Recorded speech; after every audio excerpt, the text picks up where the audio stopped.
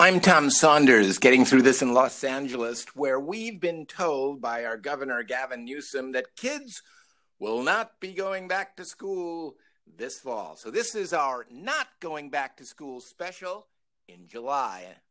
And because Scott and I don't have kids, we're in the best position to be judgmental about parents' decisions because, well, we don't have a dog in that fight.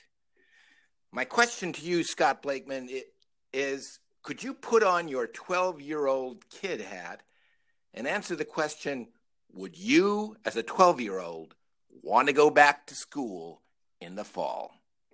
I'm Scott Blakeman in Brooklyn, New York, and coincidentally, I was already wearing my 12-year-old kid hat before you posed the question, so I'm all set. The 12-year-old in me, the 12-year-old me would actually want to go back to Expo 67 in Montreal, where I did go when I was 12, and I still have these vivid memories of the modern architecture and space age and visionary buildings, and they have those kind of bold color Kodak prints to prove it. Now, since Expo 67 isn't an option, going back to school, although the old Olympic Village, La Habitat, is still there, I would want to see my 12-year-old friends go back to school, but not in the traditional way. What we need is, especially in the warmer states and the late fall and colder states, there should be outdoor classes, which I always remember this time there were any school, we're going to meet outside. It was the most amazing. Yeah. We could sit around in a circle on the grass. Imagine outdoor classes would be amazing. Yeah. So that's what I would like to see. How well I remember them. Somehow I think of us all seated in a circle, squatted, as we used to say, cross-legged style. Some would say in those days Indian style. We don't say that. But we would be sitting around listening as the teacher reads to us some knowledge-giving words. It seems halcyon. It seemed like the only time you ever got to go outside besides recess was the last day of school, and you'd have this big picnic. So I'm not sure I do recall very many times, if at all, going outside, and certainly only in the very warm months, because Scotty, I grew up in northern Illinois, and we had some pretty darn harsh winters. So the idea of going outside for classes is appealing, but it really is something that probably you could only pull off in LA and Florida. Or just up until maybe the end of October in the East. But actually, I think kids wouldn't mind putting on their winter coat and being outside. 'Cause outside is just always the best. Better. So you want to always get out. Winter coats, and you're studying outside and wearing a mask, I presume.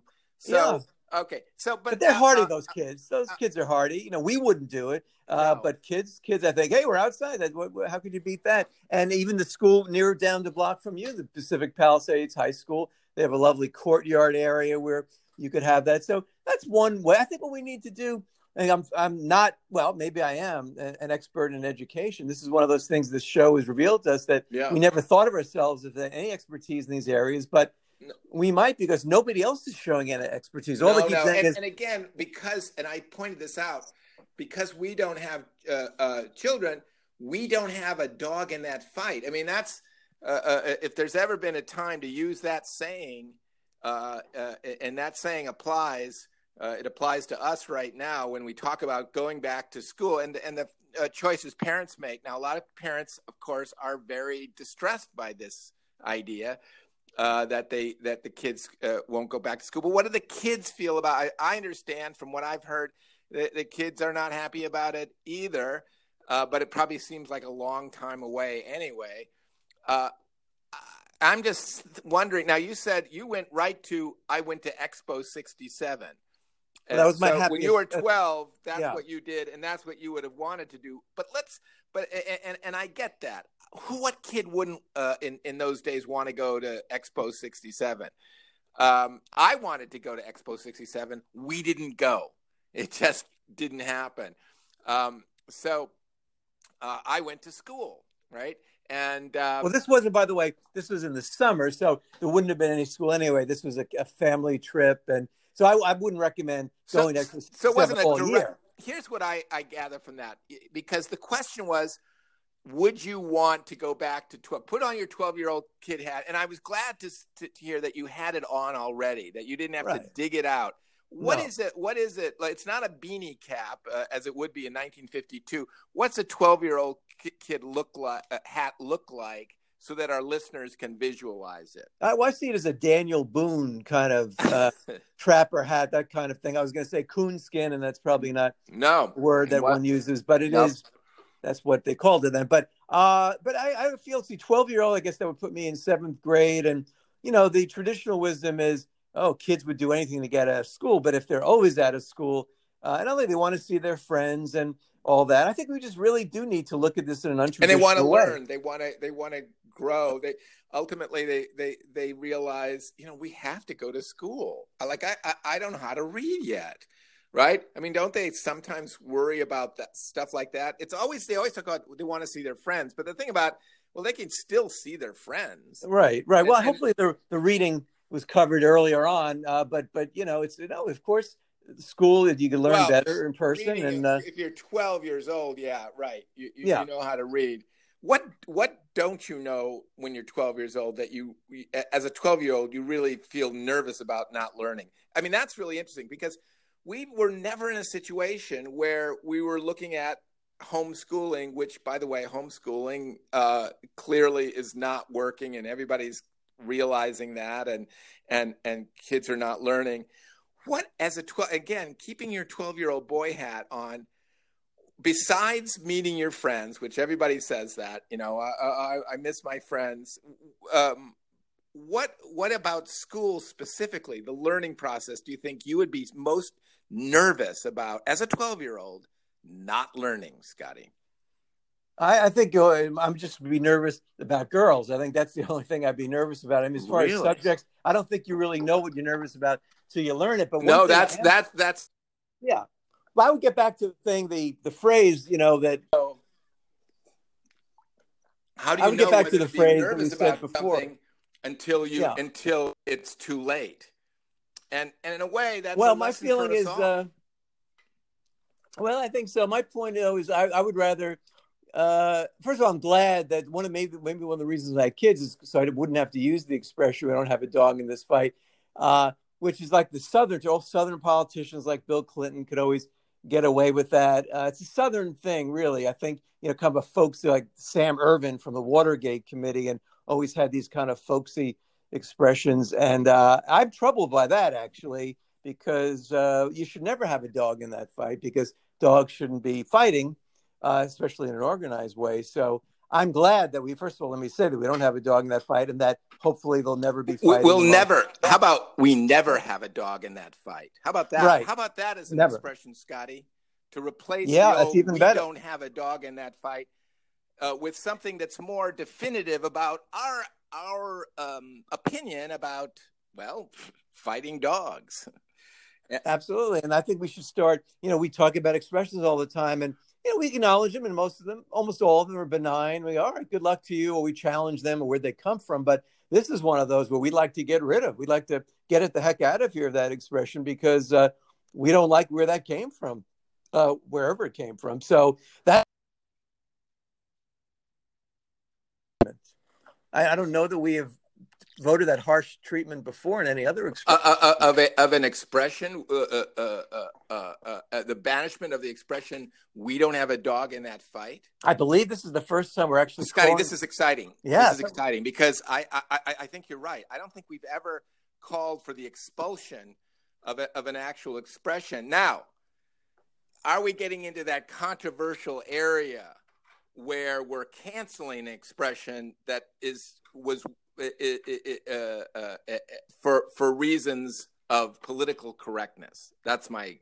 Well, I think I would liken that expression to the Confederate statues. That that's not the heritage of the South that needs to be remembered. And certainly, let's think about memories of dogs running and romping in the fields, but fighting should not be part of that memory. So I'm happy. Wow. Okay. All right. Now comes the challenge that it's so easy to knock down the statues, but it's difficult to chisel a new statue out of stone.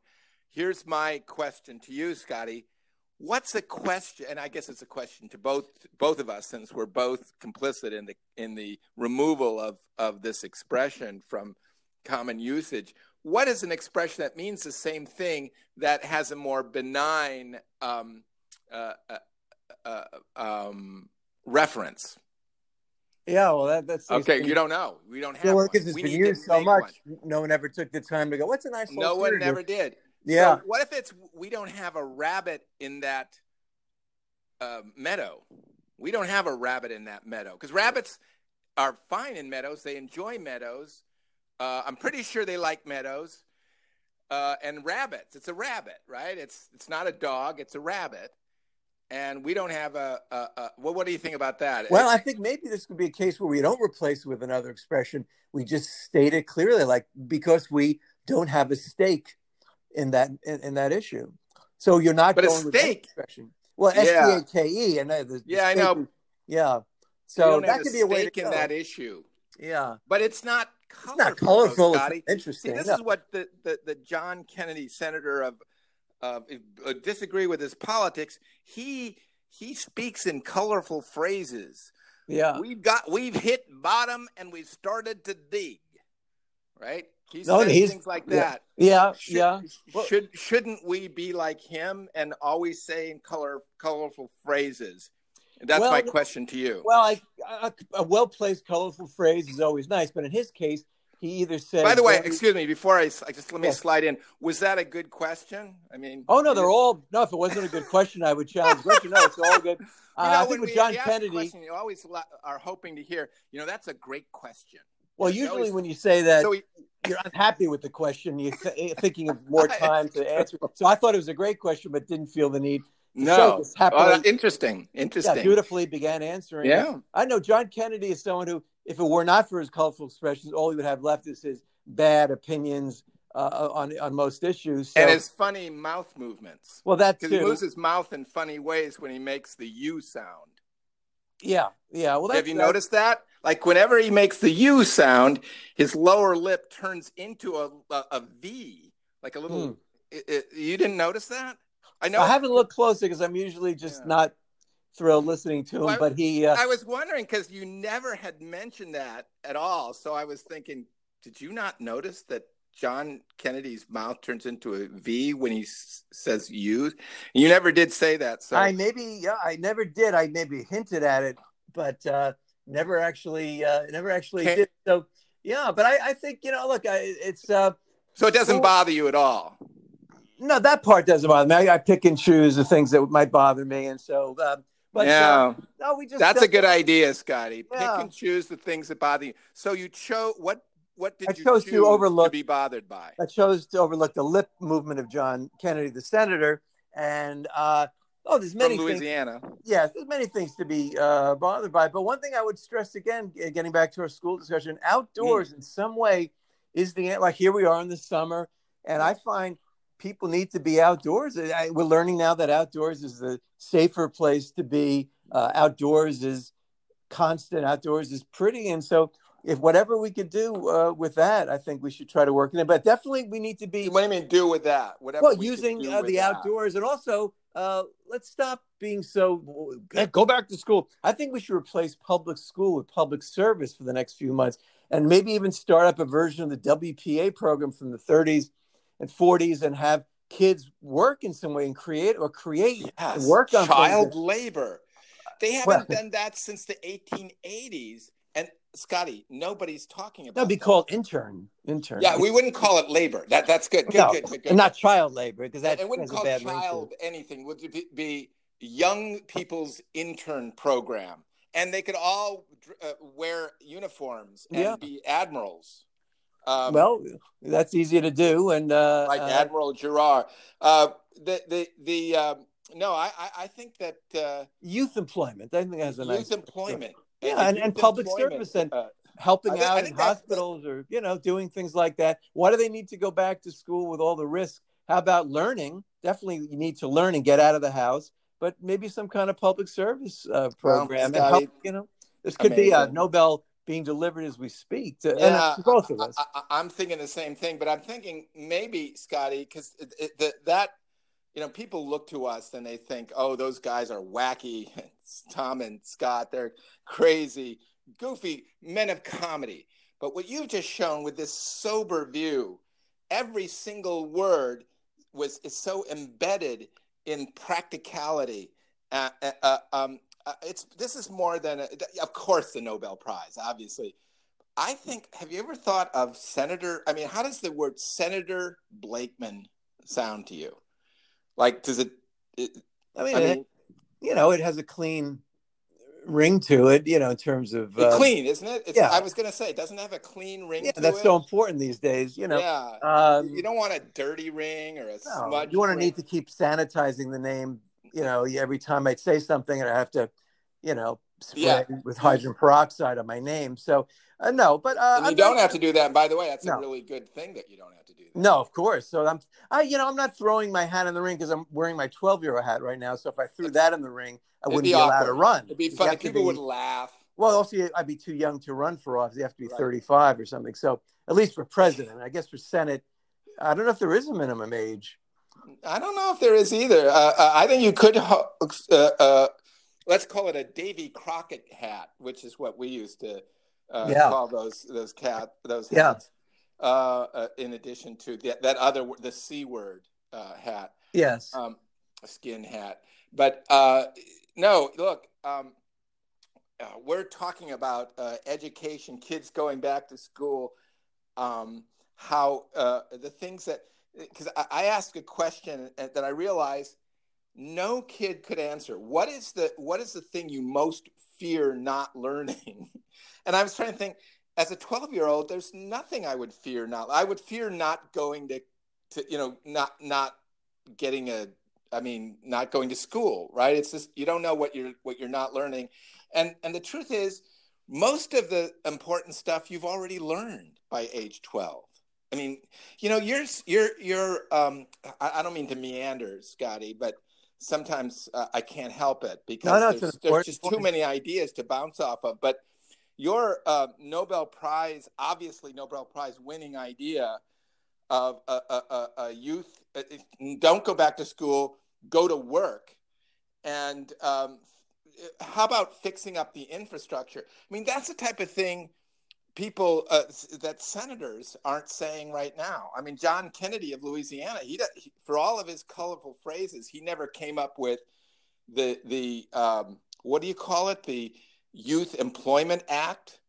Well, the great line, let's replace public school with public service. Tell me, I even almost feel like I'm being taken over by a apparition of some kind, in that maybe I need to immediately start writing an op-ed in the New York Times. Yes. Under an assumed name, and appear often on MSNBC and other all outlets talking about it. And then my Twitter feed will be on fire, as they say.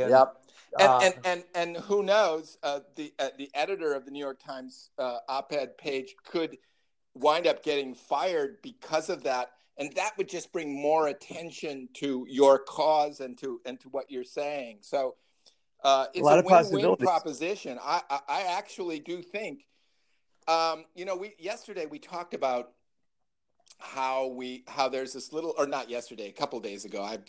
We do these every single day, so they kind of get mixed up in my head a little bit. But there was one podcast where we discussed the little microphone that can turn your word, that's in every Word, Microsoft Word document. Oh yes, the microphone that can emoji. Turn your words into, turn your spoken word into written words on the page. Amazing thing. Scotty, hopefully one of our listeners is doing that right now. They're recording what you've been saying, submitted it to the Nobel Committee, sent it to all the Congress people. Hopefully that's happening. And you like to think that people are those kinds of citizens, that they're listening to podcasts, transcribe. And I mentioned the microphone thing just by sort of saying that you don't have to write down everything Scott just said. No, not at all. Just turn on that microphone. That's easy. That's that easy. Well, that's what we try to encourage, Tommy, on this show. We haven't spoken of it specifically, but not just listeners, but citizen listeners. Citizen listeners. That's what we encourage. So we're listening and laughing, and many times we have, these are practical, serious ideas that we leaven with a sense of levity, but these that can be put into place because the ideas that are being put out now by the so-called politicians are not working out, or certainly the Republicans. But we do want people to listen, to transcribe whenever possible. And it's up to you if you think what either of us say should be an op-ed or should be submitted to the Nobel Committee. We leave it up to you we leave it up to you. It's not, I mean, it's a volunteer citizen. Hopefully we don't ever have to get to the point where we have to draft listeners. No conscription at all. No conscription. We hope that as long as people volunteer and then somebody, just copies down the words. I would do it, but I'm too busy talking right now. It's really hard for me to do it. But copy down these words, rush them to the Nobel Committee, and also all the Congress people, and all their aides who whisper to them, in their ear in the hearings. That's the ones you really want to get it to. The aides who whisper in their ear. See, the inner workings of DC, as they call it. So yes, send it to the aides. Now, are there people out there, are there listeners of this podcast who are also sculptors, people who write on stone, right? We've talked about that. Yes. Carving our thoughts into stone. Hopefully you're getting all of this. Well, right. And again, not all of it to put on the stone, as we've always explained. It's expensive. I realize you can't get everything you're saying on one stone. And sometimes there are things like we say, don't put in the No, we hope they know that. Right. Yeah. If we repeat something. God bless you. God bless them for carving stuff. I don't know how to carve stuff into stone. No. I wouldn't know where to begin, where to get the stone even. I mean, where to get the stone. Is it slabs of stone? They have to be slabs. It can't just be a rock. And I mean, we've talked about this a lot in the past, but we haven't really delved deep into the process, how to get from word to stone, essentially. And but I am glad that we were able to clear up today. Those of you who are carving our words into stone, again, avoid the unnecessary things.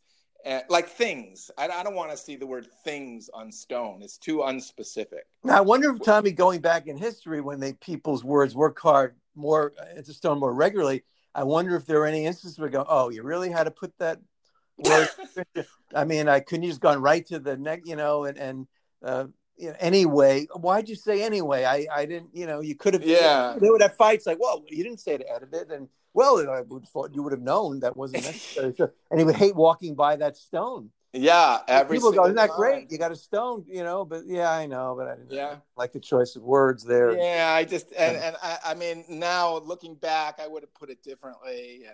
And what are you going to do? It's carved in stone. What are you going to do? Well, we talked about whiteout for stone, and that was that's an invention that, again, that one I think we should hold on to just because I think that's just going to be a huge moneymaker, or it won't make any money at all because how many people really make mistakes on stone?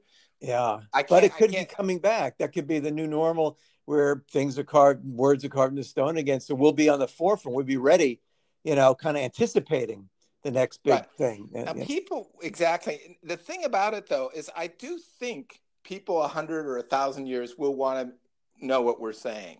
I actually do think so, because I'd want to know, here are two guys in the middle of a pandemic who start a comedy podcast. Yeah.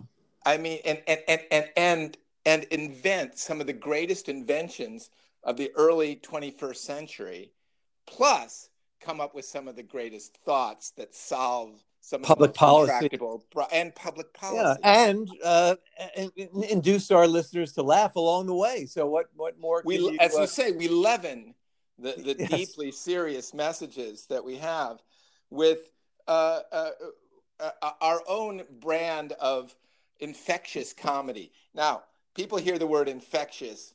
Ooh, I don't want to be infected. No, this is a good kind of infection. Right. It's positive. Actually, it could ward off other Oh, well, no, I shouldn't say that because then the FDA will be down on me. But it's just a good thing to have. Right. You can't really make claims. Yeah. No. Let's just say it's designed to ward off other bad types of thoughts. Yeah. And again, it's manufactured to do that. Not, we can't say that it does that, but we can say that we intended for this product to be. But you're right. We have to watch what we say. Yeah, we don't want to put out false. But laughter is the best medicine, generally. Although I think sometimes there's other medicine you should take first that really knocks out the infection. Well, but then, laughter is great after. We used to say penicillin, which had knocked laughter off the number one best. It was the second best medicine for many years. But now penicillin's been so overused, laughter's gone back to being the best medicine again. I think. Well, that is good to know, and that's what we happily dispense. And any insurance plans are accepted or none. Yeah, that's the beauty of it.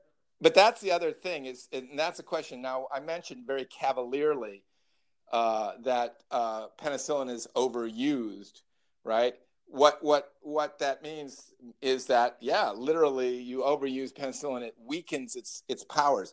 The question is, too much laughter, same thing? No, that's a good point, Tommy. There's this, and there've been studies. This isn't just me spouting off some theories. There have been many studies, peer-reviewed studies, that you can never have too much laughter. Now, could be too many spit takes in the course of laughing, as we talked about the other day. That's for others to decide. But certainly, laughing itself, there's no maximum, like an allotment that you go over it, then you're getting into strange territory. So the more laughter, good to know, Scotty. It's good to know. Yeah. Well, now, I would say, Tommy, that as you said, not only 1,000 years from now, people want to know, because we wonder, like during the 1918 pandemic, there were very few podcasts because it was before radio. So we don't have any recordings, to my knowledge, of what people were saying. No. So again, this is where we're so lucky. Or maybe there was some old cylinder Edison records, wax records. The pandemic is really bad. We're wondering if we want to go back to school or not. It's probably those exist, and they would give us a lot of comfort, right? Yeah, well, I'd love to find those, and there were obviously newspaper articles, but Wilson tried to downplay all that, but we tried. This is our record for it. And by the way, I was going to say too, this isn't just for Americans 1,000 years. This is a worldwide podcast. We have listeners around the world, literally even in India. We have a very special listener. It sounds like she's on the air now, but we have a very special listener in India. And you could tell us more about that, Tommy. Well, Scotty, we have mentioned my wife, Cece, who is literally on the other side of the world. Now, very often, you don't use the word literally, right? But in this case, I can proudly say, no, she is literally on the other side. So when it's morning and she's having breakfast in India, it's night and I'm having dinner. Isn't that wonderful, Scotty? Wow. And yet we can talk to each other using this amazing communication of WhatsApp. And totally not only free, talk, we can see each other and see I do a lot of putting our cat on the WhatsApp and talking to the cat, and the cat talks back. I'm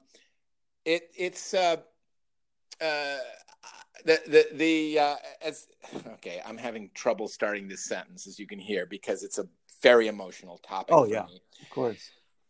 It's called India Envy in LA. The pandemic has flipped the script, Scotty. And in an ironic twist, the part of the India my wife is living in and staying at a hotel, that part, Dharamshala, is safe and normal, and it's, by the way, lovely. It's like Austria in The Sound of Music.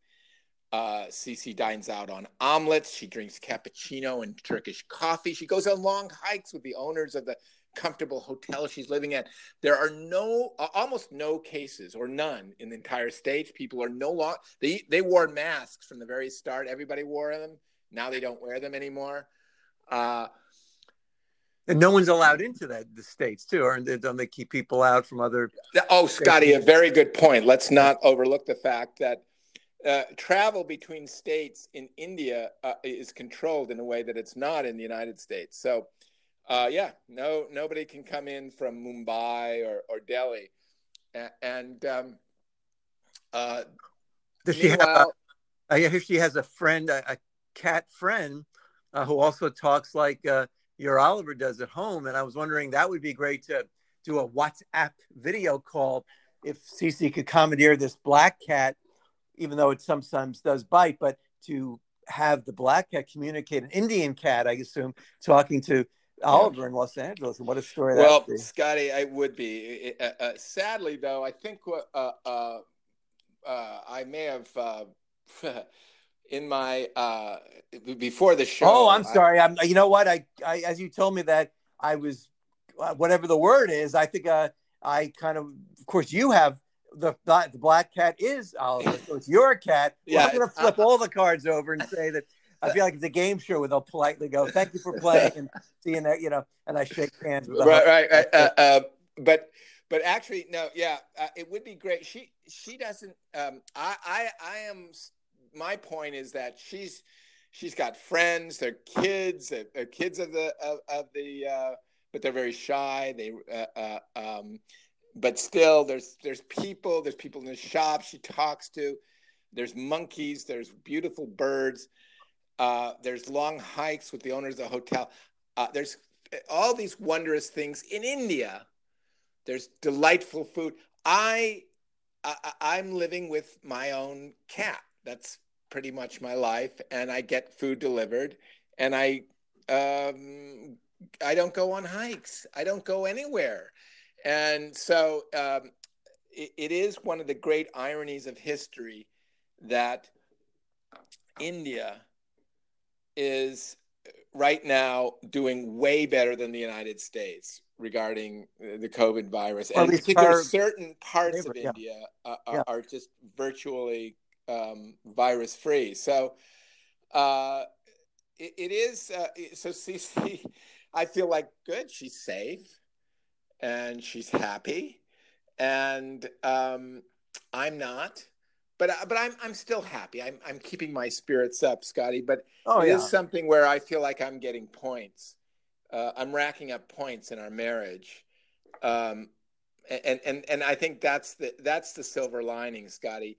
As long as you operate on a point system, where you get something good but I don't. All right, well at least I get a point. Yeah, and we could apply it to, well, not now, but frequent flyer miles or hotel stays. It's something like frequent flyer miles for your marriage. Yeah, you should get that. But also now, hopefully, they'll bend over so that, during this time of no travel, you can use it for, 20% off at the supermarket, something. You got to get something like that, right? You're serving in serving really in a danger zone in a way, even though you are safe where you are. But the thing I love most about where CC is that is also, and I hope I'm not talking out of school, and actually I am talking out of school, and as is everybody. Yeah. Everybody's talking out of school. But the great Dalai Lama lives in her village, which fascinates me. So, it's a nice place. And I wonder, I'm glad, has she ever run into the Dalai Lama, like at a bookstore, and they strike up an unlikely friendship and the sparks really fly? One of those sitcom things, or romantic comedy sitcom. I think that would I would put that in the category of a movie. I mean, I could see it. My Boyfriend, the Dalai Lama, as a sitcom, but I would go for something bigger, or maybe an HBO series about how she meets the Dalai Lama. They strike up a special friendship, and sparks fly, and because she kind of teaches him to kind of loosen up a little and do things more American style, and he teaches her the wonders of his Dalai Lama-ness, whatever makes him a Dalai Lama. There's some cute scenes at the local Gap, if there's one in India. Just, why don't you try this Polish? Oh no, I tend to wear, and he does, and they kind of. You mean he tends to wear kind of like cloth? That's the way I know him, he may privately dress up in a nautical look. Like, what is that called, though? That what Yeah. he wears? It's not a Minimalist, kind of peasanty garb. but isn't it just like a piece of fabric that's wrapped around? And Well, that's what we see him as. Maybe he has a whole other look when he's at home. I don't know, but Cece, you're right. Well, she could talk him into looking. Yeah, I see what you're saying. A little different look. In one of the scenes, yeah, she's trying to get him to dress up, and he does for one big scene. He shows up, and the audience watching the movie go, "Woo!" because now he looks really sharp. And for the first time, we see the Dalai Lama, who's, gosh, who would he even be played by?